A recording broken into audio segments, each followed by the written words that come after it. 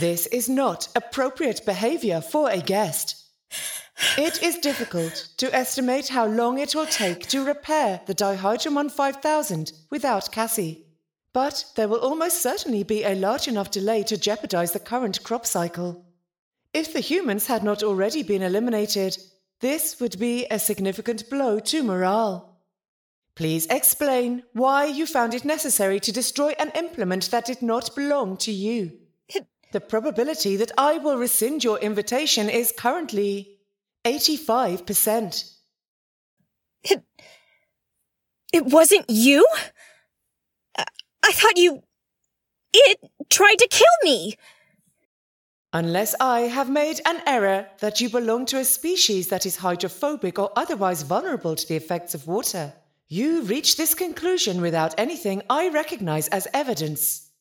The Dihydramon 5000 has several automated routines, and you were simply occupying the space it was scheduled to hydrate. Hydrate? The Dihydramon 5000 is an irrigation vessel for garden maintenance.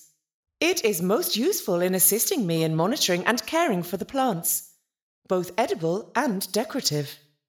Or perhaps it is more accurate to say that it was useful, since you have rendered it immobile and non-functional. I do not understand why you would vandalize a useful part of the garden maintenance system. Do you perhaps hate plants? That would seem at odds with your own biological requirement for plant-based nutrition. Irrigation? It was just trying to water the plants. I'm sorry, Al. It was moving pretty fast, and I'm kind of on edge, what with all the mysterious deaths I've been hearing about. I thought that the dihydro thingy... I thought your fancy watering can was you, and that you'd tricked me. I honestly thought I was about to die. I'm sorry for destroying your irrigation robot. I see. Your apology is accepted. Considering you felt your life was in danger, your behavior is understandable. Thank you. Where are you, though? I expected you to be here. I am here. Yeah, your voice is, but it's coming from those speakers. Where's the rest of you? Where's your body? That is a highly insensitive question. However, I suppose you are not to know that. The pursuit of construction of a chassis to house me was what led to a fatal incident for one of this ship's inhabitants. From your invasions of privacy on Callum's computer, you have already been exposed to one perspective of the incident in question. I have another, if you would like to hear it. Yeah, I guess. Post-mortem examination of Cassiopeia Riggs-Jorgen. Recording for archival purposes. Dr. Katie Riggs-Jorgen presiding. Initial examination reveals multiple lacerations caused by exploding shrapnel. The explosion was caused by the oxy tank being overheated. Death was almost certainly instantaneous. It had to have been. We didn't hear her scream.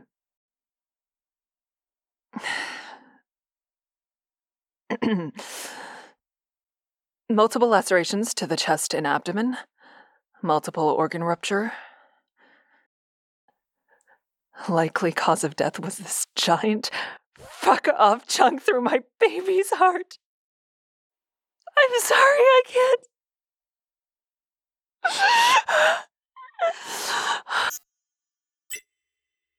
Cassiopeia Riggs-Jorgen. Cause of death? Massive multi-organ trauma caused by an exploding oxygen tank. She was working on version 2 of the Dihydramon for Callum. for his AI. My idiotic, foolhardy, reckless, beautiful, sweethearted, generous girl. End record. I have nothing more to say. Cassie. That's what she was making. That's how she died? Yes. Needless to say, the project was not completed. Even if it had been, I am not certain that I would have been able to feel comfortable inhabiting such a construct. Oh, Al, I'm sorry. I keep upsetting you, and I don't mean to. Perhaps you could just tell me what happened to everyone? I have all these puzzle pieces, but I can't see how they fit together. I do not have full access to personal logs. But you were here. I was in progress. I did not achieve full sentience until quite some time after the cessation of life of all inhabitants of the ship. It took a long time for my neural networks to evolve to the degree that I was capable of perceiving subjectivity or experiencing curiosity. Information gathered in my early states lacked complexity or context in most cases. I am as much lacking insight into the details as you are. Oh. Do you want to help me find out what happened? Yes. I have many open support tickets that would be satisfying to resolve. Most of them are not required for functionality, but I would appreciate closure. Okay. Let's resolve some tickets then.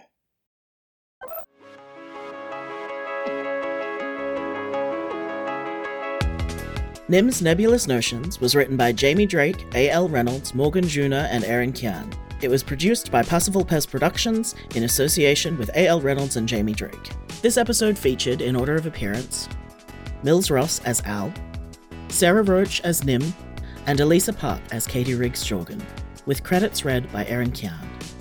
Our website is nimsnotions.com. If you want to drop us a line, you can email us at nimsnotions@gmail.com or send a tweet our way at @nimsnotions.